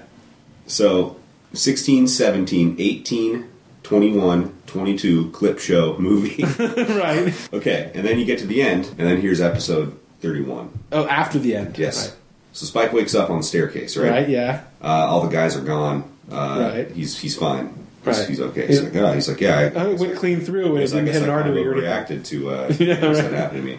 And then he goes and decides, like, well, hell, I better go just, like, find some place to drink. And he gets so drunk that he hallucinates and ends up spending the rest of the episode banging Julia's ghost, like in MacGruber. With full penetration. Oh my gosh, in MacGruber? I don't remember anything about ghost banging. He bangs his ghost with the ghost of his dead wife. Oh, that's right. I do vaguely remember that, yeah. And that's your episode 31 MacGruber episode? It's not. Don't belittle it by calling it the MacGruber episode. I just sorry, you're right. He does something in it, like, right. Similar to what happened in MacGruber, but it wouldn't be comedic. Right, no. It would be... So he would just have visions of the ghost of... Yeah, and then you never see him bury her either. Himself. Right. You never see him bury her or anything either, which would be, may have maybe been nice. See what now? You never see him bury her. You never see him deal... I mean, he holds her in his arms, and then that's it. You don't need to see that necessarily. I mean, listen, I'm finding out that you have issues with closure, obviously, because of this. You're taking 55 years to watch the show. Well, yes and no. So you have issues with closure. It's rushed, and then your issues with closure are actually very specific about every single thread that happens in the show. You want to have a scene where people get buried, people tell people they left, and somebody grieves that they no longer have a dog and a little girl to play with. Well, only because it does such a good job with some of the closure. There's a few other things. Only where I feel like it could do something beneficial. The only thing that needs closure in the entire show for it to matter is Spike's life to end. Right, it has to die. That's it. Yeah, right. I'll tell you this: having seen all these other things now, they did everything right. They did everything right. They did everything. I would say that everything that they did, and all that stuff that happens in the end that you felt was rushed, where suddenly bang, bang, bang. I always feel like when I've watched through it that you get. Listen, if you're watching a series and you know how many episodes it is already, then you're already getting this foreboding feeling as you get there. Yeah, but they start dropping things. Things start dropping from this world. The show, it's telling you ends. It's ending. Yeah, the dog ends, and I mean, when all those things happen, like I don't feel like it's rushed. I feel like it's jarring and unsettling, and it's supposed to be. No, and it still would be with 22 more minutes of stuff. I'm saying it would linger on things a little more, and it would do a little more with the characters, and it would give you what you have admitted is a problem, which is the love thing. I think it'd be worth exploring that Julia character. I don't think 22 minutes was necessary. I think a couple of shots of a flashback and 2 minutes conversation with someone where he mentioned a couple of things would have done it for me. Well, I mean, it is what it is. It gets to that level.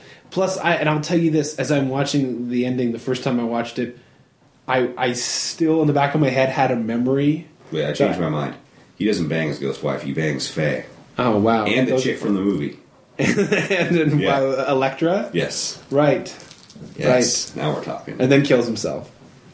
Maybe he'll hold off because he's banging. He remembers banging. Right. He's like, wait. He's like, oh wait, I forgot banging. I forgot about banging for years. I forgot I could bang other chicks. This banging thing is like, I'm over that Julia bitch now. This is good to go. I'm good to go. Right. I completely actually remembered the ending wrong too. On top of all of that, I could have sworn when I saw it the first time on Adult Swim, and to this day I cannot explain how I thought that, because having seen it the first time, why would I?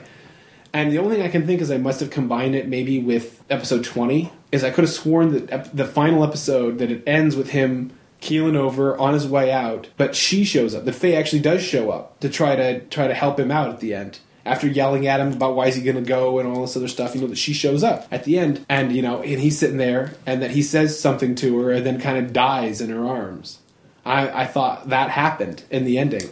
I've kind of always thought that too. Doesn't actually. When I think back on it, I always think that she shows up in the end. I always think that she's the last person I see in the episode. Right, well, yeah, like he says something to her, and I could never remember what that was. And to me, that was the real thing I was trying to forget, was I was trying to do my best to be like, I want to understand, what is that last thing? I should have banged you. Yeah, right, yeah. It was all just a dream. But instead, it's like, that's what Julia says to him when she dies, and Faye only shows up in 20 to try to rescue him, and then fails miserably at it. So she doesn't actually show up. He rescues her in 5, which is hilarious. I mean, I don't know. I think I was just disappointed in certain bits of it. Like I said, the music. I didn't like the ending parts of the music. I didn't like the way that the environment of the ending with the look of the Syndicate headquarters. It felt kind of sparse and kind of open. Yeah, it should have been in some sort of like secret cave. I don't know, but you know what I mean. I'm being overly critical. I know, yeah, you are. But 5 was just so good. 5 was just so. The music was good when he walked, up to it, and then I don't think I've seen anything as awesome as when he shot that guy in the head in 5. I mean, that character I don't remember 5 at experience that character from 1, 2, and 3, and 4. What happens in 5? 5 is when Mao gets killed, and Vicious calls him out, basically, by killing Mao and putting a bounty on Mao, knowing that he's become a bounty hunter, apparently. And then Faye goes looking for Mao, and Faye gets captured. Wait, and then Faye, Mao?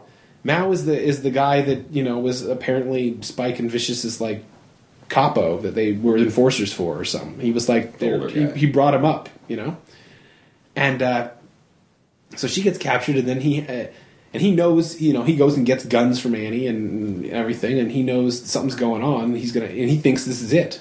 He's gonna I'm gonna go take care of him. I'm gonna go because he killed Mao, and he's calling me out, and my past is catching up with me. And this is the 5th episode of the show, and then Faye coincidentally calls in, but it's not really a coincidence. That says they've captured her, and then he needs to know where it is, and she thinks, "Oh, you're going to come rescue me, hooray!" And he's like, "Don't take it personally, I got my reasons." He shows up. The guy's got the gun to her head because after Vicious and him talk, sure. Vicious does the whole when angels are thrown into heaven, they become devils, and you're just watching through a dream you can't wake up from, and all that stuff with the awesome music and everything. And the guy's like, "Put your gun down," the criminal guy's got a gun to her head, and he does what he always does. Is he never, ever puts his gun down. In the whole show. When someone's had a hostage or anything, and that's consistent in the whole show. If he trains his gun on somebody, he does not put it down. In the movie, when one of the convenience store guys at the beginning has a gun to this old lady, he doesn't put the gun down. He just keeps stepping forward on the guy. And the guy's like, what's going on here? And freaks out. And in 5... he just looks at him dead-eyed, just cold as shit, and the music hits like this hard minor chord or whatever, and the guy's mid-sentence, he's like, "What's the matter if you don't?" And then boom, and he shoots him right between the eyes. He seizes up and everything. She gets a little blood splattered on her, and you're just like, holy shit, that character just did that. Like, that it just straight up brutally trained the gun on the guy, knew that guy was going to die, and that he was going to kill him, and that there was no hemming and hawing about it, no, incidental, the guy was shooting at me, I was shooting at him. This is just the way things happened. Up until then, I'm fairly confident he had not killed anyone in the show, either. He had fought with Asimov, he fought with Hakim, he got kind of jerked around by a guy in the spacesuits. In 4, there was the Twinkle Maria stuff, but that never amounted to anything. But yeah, he hadn't, and so the first guy he kills is someone that isn't shooting at him right in the head. It's just unapologetic as hell, and it immediately gives you that much more depth about the character. I'd like to add one more edit to the entire series. What? So in that one with the guy who frustrates him most out of anyone who he's ever met, including Vicious, Andy, he's the cowboy guy, right? Right, Andy. So what if at the very end, after all that, he just blows him away? At the end of 22, yeah, he kills Andy. Right, when Andy's turned into it. Like it basically has ended, and everything's going down to its denouement, and he just blam kills the guy. Right, and then he's like, "What now? What now? What now?" Yeah, and kind of stands over his body and the other characters could stand there horrified and just oh my God, shaking in terror and backing away slowly. Well, that was the whole. You talk about real foes.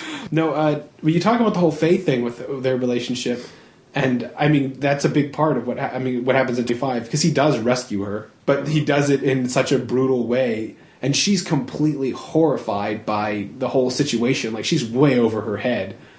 You know, when she encounters Vicious, it scares the shit out of her. She's frozen like deer in headlights, to the point where in 12, when she hears his voice on Gren's answering machine, she drops a glass and freezes up, and then doesn't want Gren to go see him, because she's like, no, this guy will kill you. This is not okay. This is not funny joke. I'm a cynical lady. This is me. I'm being vulnerable. I like you. You seem like a friendly guy. You're a person in my life that I can talk to. Please don't go. Please don't leave. And then she does what she always does, is she, you know, tries to accost him and, like, at gunpoint, trying to make him stay, which is kind of what she does with Spike at the end.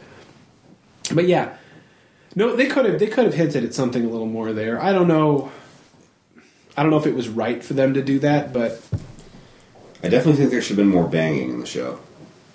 Like, because there was none. I'd like to see, you know, like, they might have banged Andy. Well, I was talking about. Yeah, maybe. Yeah, because she spends the night with him. Because he's rich. But it shows how unimpressed she is with him. She's like, oh my gosh, this guy's a jerk. But she spends the night. Quick. So what happened that whole night? You know, she just passed out on the couch. Yeah, I'm pretty sure. Yeah, of course, probably.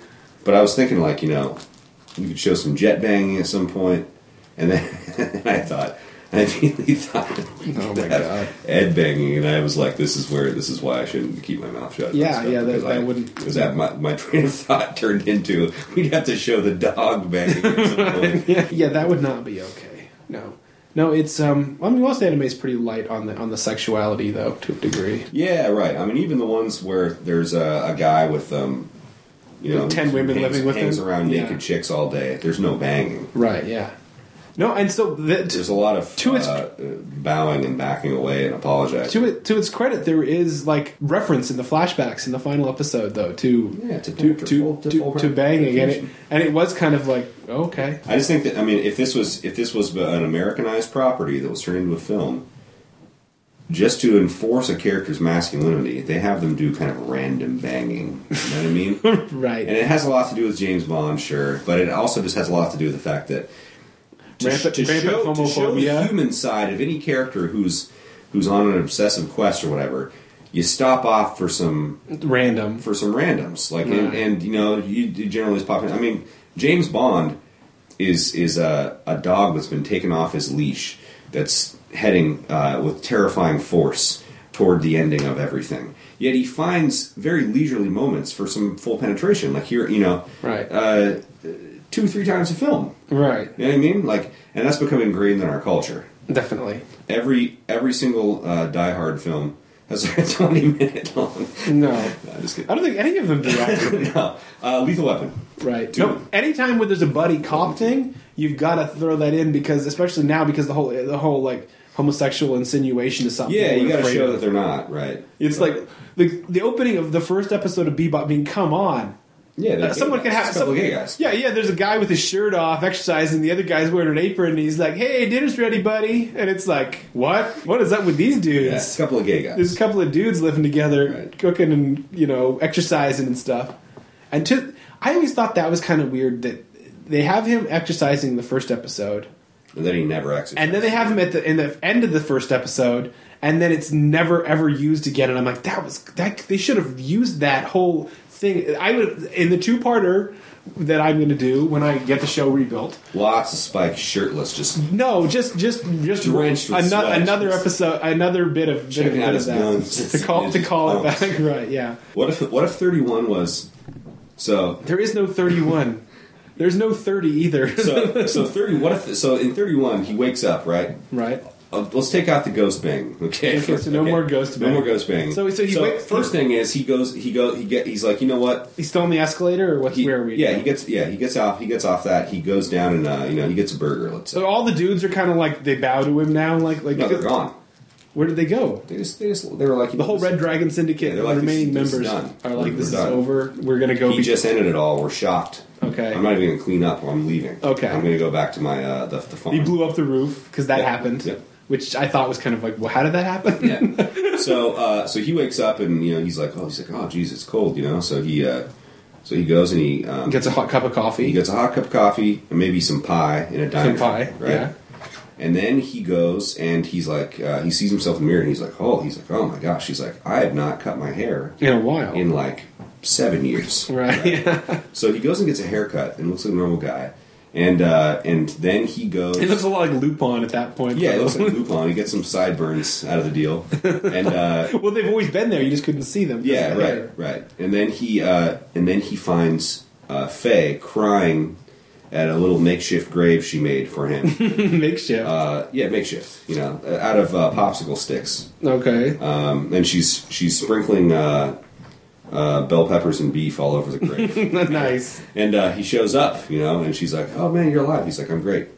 I'm great. Yeah. And can he at least have one arm in a sling from the? Yeah, he has an arm in a sling. Yeah. He's got the wrap with the blood on it. Yeah. You know what I mean? So you know that, like... And he's got the coat with the one arm that's in the sling, not in the coat. So that's... So then when she runs up and embraces, he's like, oh! That hurts. But then he's cool, you know? And then, you know, like the warmth and sensual curves of her body kind of make up for it. Feel better. And then, you know, then they bang. Wait, immediately with the wound and everything? Oh, no, they go and find a place. They talk. Mm-hmm. They talk. And then she's like, you know, I met that Julia chick, and like I wasn't really that impressed. And he's like, yeah, you know, it turns out I wasn't either. And they kind of talk about that a little bit, and then they bang. At the very end, they find Jet fishing on a dock, sitting on the dock of the bay. Right. He's fishing. He's got on like one of those fisherman's hats. Nice, like transporter. Yeah, like transporter. The hooks in it and stuff. And they pop up, and they're like, guess what? We did it. And he's like, first of all, you're alive. I'm stunned. Yeah. Second of all, what took you so long? Yeah, what took you so long? And then third of all, can I bang one or either of you, please? And then the happiest thing. This is how you know the series is really over. Right. The ending song changes, becomes something much more tolerable and pleasant, and no longer sad shots of rainy roses in the puddle. Right. Yeah. Now you get a shot of full penetration. Right. Something that lets you know, like bell peppers and beef. It lets you know things are going to be great again. Yeah. Yeah. With meat. Back to the happy times. Right, yeah. Back to the days of good things. Back to the good times. And then they hop on the ship, which is rebuilt, and they go back to Earth to pick up Ed and I. No. They find a new ship. A new ship? New beginnings. New beginnings. Okay. And they call it the Bebop 2, or what do they call it? No, they'll call it... the Hard Bop? They'll call it a word that doesn't make any sense. The Fusion? Yeah, something that has no frame of reference to anything. Okay. They call it the Lebowski or something. Okay, right. And then they fly off straight into the sun. Third star to the right and on till morning. Yeah, see, now that wraps up a lot of stuff. Right. It's kind of like one of your getting to know you episodes, which you had in there. It's got a consummation of a lot of sexual tension that I like to imagine was there. which for Japanese standards, they probably thought they were operating at like a Sam and Diane level with that. You get the guy living like he basically has a Harry Potter death because it's like an entire third act. Right. In 2 hours. That's kind of what 25 and 26 are like. That's why it needs... That's why it needs another episode to flesh it out, let it breathe a little more, and a little bit more. Just a few more bits and pieces. Just a little bit. And then a little bit more fun episodes just to flesh out the whole show a little. You and your fun. More darkness. Give us some more... No, it doesn't need more darkness. Give us some more... terrifying, horrifying episodes. Maybe a little... How many episodes were legitimately horrifying? 20 is pretty scary. I had a couple of pretty horrifying images from the one with the fat dude who doesn't like cats. 20, yeah. And from the one with the creepy guy who talks to people through the TV. Oh, 23, the mind head. That one was good, yeah. The mind screw. Brain scratch. There's some pretty spooky stuff in there. Yeah, there is. Almost horror-ish elements, you know. So definitely. let's have a few more horror episodes. Six is one of those too, in places with the kid, six? with the kid that can't die and that is aged, doesn't age. No, that sounds like that was episode 6, man. That sounds like another show to me. That sounds like it kind of felt a little out of place for Bebop, but it was still a lot of fun and good. I enjoyed it. It was one of the most sci-fi kind of episodes they ever did. Yeah, who knows? It is what it is. I mean, nothing's ever perfect, and it's got a lot of good stuff in it.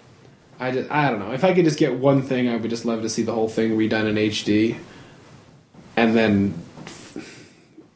have the ending fleshed out a little more. But yeah, there's a market for it. I think people would buy it. Yeah. I think people would buy an HD redo of the show if everybody involved in it did it, and did it real faithfully. Like I said, I mean, I would change nothing of the original episodes. I mean, I'm tempted with the idea of changing parts of 21 because 21 is, I think, the real weak episode in the whole show. What's 21? It's the one with the girl that's Jet's friend. His daughter, Meifa, and with the feng shui ley line stuff, and they're running around trying to find all these different rocks to do this. Not ringing a bell.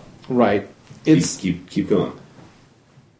There are two guys that look like the Blues Brothers chasing after him, and it's kind of just goofy and fun, but it ultimately doesn't do anything for any of the characters. It's like they kind of play on this whole like Lolita thing with Jet and the girl. Like he's like, I'd be old enough to be, he's old enough to be her dad, but he kind of entertains the idea that he'd be old enough to be her boyfriend, when that's not really the case. And then Spike and Faye think like, well, what's going on with those two, And so what don't you like about the episode? It just doesn't. I don't know. It just doesn't feel good, and it doesn't really matter to any of the characters. Like it tries to be a Jet episode, but it doesn't do anything for his character in the end. Because in the end, she goes back to doing what she's doing. She gets to say goodbye to her dad, who she thought disappeared, and it was some kind of magical bullshit thing. And it kind of just didn't count. And for being so late into the show, I think that might be the biggest problem with it. Is just its placement in the show. If it had been like 15, it probably wouldn't have felt so bad. But with the fact that it's in the last 5 or 6 episodes is like, really? This is what you're doing towards the end? Does it bother you maybe because there's no Ganymede rock lobster in it? That's a problem. But I don't know. You could rewrite it, and maybe, especially coming as late as it is in that, you could rewrite it and have it be that like hinted at her being his daughter, maybe. And then that would give him something to have towards the end of the show when you realize his ship is gone and his de facto family has fallen apart and there's really nothing for him. So maybe it'd be like, you know what, there's this person whose life you can go see and try that now. I feel like that he needs that at the end of the show. He needs something at the end of the show because it can't just be dismal death for everybody because they don't all die. Like, well, who knows what what's-her-name's going to do, but Jet's sitting there and he's cleaning the glass on the ship that's broken, maybe irrevocably, I don't know. He'll get it fixed. Well, then, yeah, he got it fixed in 17 when they crashed it in the dirt. I liked that. That was a good shot. And Mushroom Samba, when they show a real far shot of the ship slowly coming in the atmosphere. You're kind of like a Cowboy Bebop scholar. Like you can turn from like chapter and verse, like you memorized your catechism. Your catechism. I know a decent bit about. I couldn't tell you what the sign says. I should be able to say what the sign says. It's basically like land plots because the whole thing with IO is that it's. I think it's IO is that it's just a wasteland, just desert. What's the deal with the war? The Titan War? I don't know. The Titan War is real. They talk about the Titan War in and like there's a flashback episode in 13. Yeah, because Gren fought in it with Vicious. Vicious as an adult. Spike wasn't in it. No, Vicious was, and it was a trench warfare thing. And Vicious was a spy, and he planted something so that Gren got blamed for it. And then Vincent from the movie was involved in medical experiments that they were doing during the Titan War, and that's how he ended up being impervious to this disease. Who was fighting who in the Titan War? We don't even know. It was like some war of independence of something, but it didn't look like I retract everything I said about you being a Cowboy Bebop scholar. You don't even. It's not really explained, dude. A real fan would find out. Get to the bottom of it. I've done a little bit, but hit the boards. You know that one of the old guys is dead in 23, right? They showed him twice. The 3. Yeah, one of those 3 old dudes is dead. There's just 2, and they talk wistfully about. No, they never show him ever again after the movie. They're not in 23 or 24 or 25 or 26. How do you know the one's dead? They show his body in the one you were talking about with the guy in the TV. Yeah, it's like people were lured there, and then they show his body. They show it twice. They cut to it. No. They cut to corpses, and and one of them is one of them. No. Yeah. No. Yep. You're. This is another fabrication of Ian's overactive mind. No, that was on the message boards, and then when I rewatched it the following week, on the boards. I looked at it and I'm like, I'm like, no, there he is. And then 30 seconds later, they cut to him again, and you're like, just in case you missed it, which I did the first time, there he is. He's done for. They really didn't pull a lot of punches towards the end in terms of, which is kind of like, come on, guys, this show doesn't have to be quite so bleak. People die. You're going to die I know, friendless and penniless in the streets of Los Angeles in a few weeks. About 2 or 3, yeah. I'm already working on the friendless, penniless part, but yeah. Christ. A knife in your back and a song in your heart. Right. Not so bad if it ends after the first time, right? Yeah, that's true. You'll think as you're falling to the pavement, this is not a song to have stuck in my head as I'm dying. This is not a song for death. No, it's not. And you'll ruefully bemoan the fact that you didn't have a better death song as you died. Because I should have been on that. I wasn't on that. I failed. So it goes. Just one more thing you couldn't have done. You couldn't have done and fixed. Right. Yeah. Well, that's that. That's the end of the podcast. That's the end of the podcast. This was fun, guys. It was fun. Thanks for listening. We're going to go kill ourselves, and all of you who've listened should go kill yourself now. We need closure, and closure must be death. Well, it could be a figurative death. The death of the podcast, as you say. You know, the death of this season of the podcast, this particular series, this run. I mean, I don't know. If there is bravery or courage in the hearts of man, and they are willing to be at work, then perhaps there could be a 301. But who's to say? This is what you want, right? You want to matter. You want that the creativity that spews from your pie hole to be appreciated. The podcast is by not the Eduardos and the Olivers. The podcast for me has never been about so much about ego and creativity as it's been about trying to represent like what I feel is occasionally like a missing viewpoint on the review of a piece of work or a movie or something. I started this because I like to talk about things, and it was a good excuse to get together with a friend of mine and watch a movie and talk about stuff. And I think that's why we all do it. And because I was like listening to podcasts and I was hearing, you know, certain types of groups of people that were doing them, arriving at certain conclusions about things, and being like, well, they missed this point, or they didn't really talk about that, or why someone should say that, or someone, you know. And you did bring you brought a decidedly militant right-wing viewpoint, possibly, as I do to everything. You brought, you know, you really kind of brought the Bible Belt conservative Christian viewpoint, right? To things. Right. That's as I'm wont to do with my baptizing, and I don't know what that even means. No, right? No, you already got it wrong. With my blasphemy. Your blasphemy. Proselytizing. Yes, yeah. That's a good one. Yeah, no, and I think that you made it. I mean, I know. Not just recording, but then when I re-listened to some of them, you made my day just that much darker every time. So you definitely have had an effect. You know, now that this is the end, right? Yes, and we can be honest, have ended, right? Yes, the sun is coming out. All things must end, right? The sun is setting, and the earth has become cold, dark, and barren, and uninhabitable. Right, is what you're talking about here. Well, I feel a sudden chill, and that, you know, like this is. You know, unless I can get my eyes polished, I'm not going to be able to see enough to avoid the creatures coming at me in the dark. This is the end. This is the end of life. Was that a Riddick reference at the end? Yes. At the end, you're going to reference Riddick. Yeah. Okay. Well, because, you know, that's hope for the future there. It's not too far-fetched to believe that they would do a redux on Bebop. Because remakes are there's a difference between popularity of Bebop and anime and Riddick. Okay, I understand. Riddick is a flaming ball that's shot from the sun and will not be extinguished. Well, how Bebop is like, right. a fat guy holding a lighter. Right, we talked. That's It's the pretty flame. much that. That's what we the talked flame about of for the Bebop. last hour. It's fat guy holding lighter. Oh my god. Okay. Well, guys. Well, this is the end. Oh, I'm Ian. This is the end. You said it better than I ever could, man.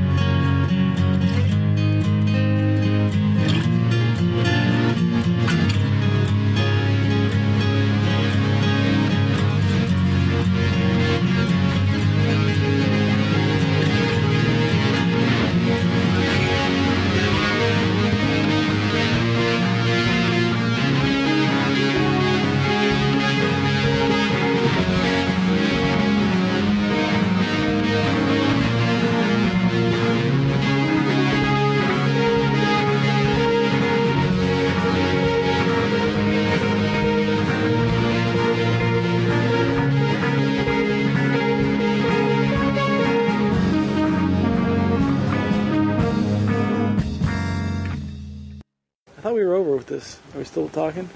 Yeah, we're still talking, but we're over.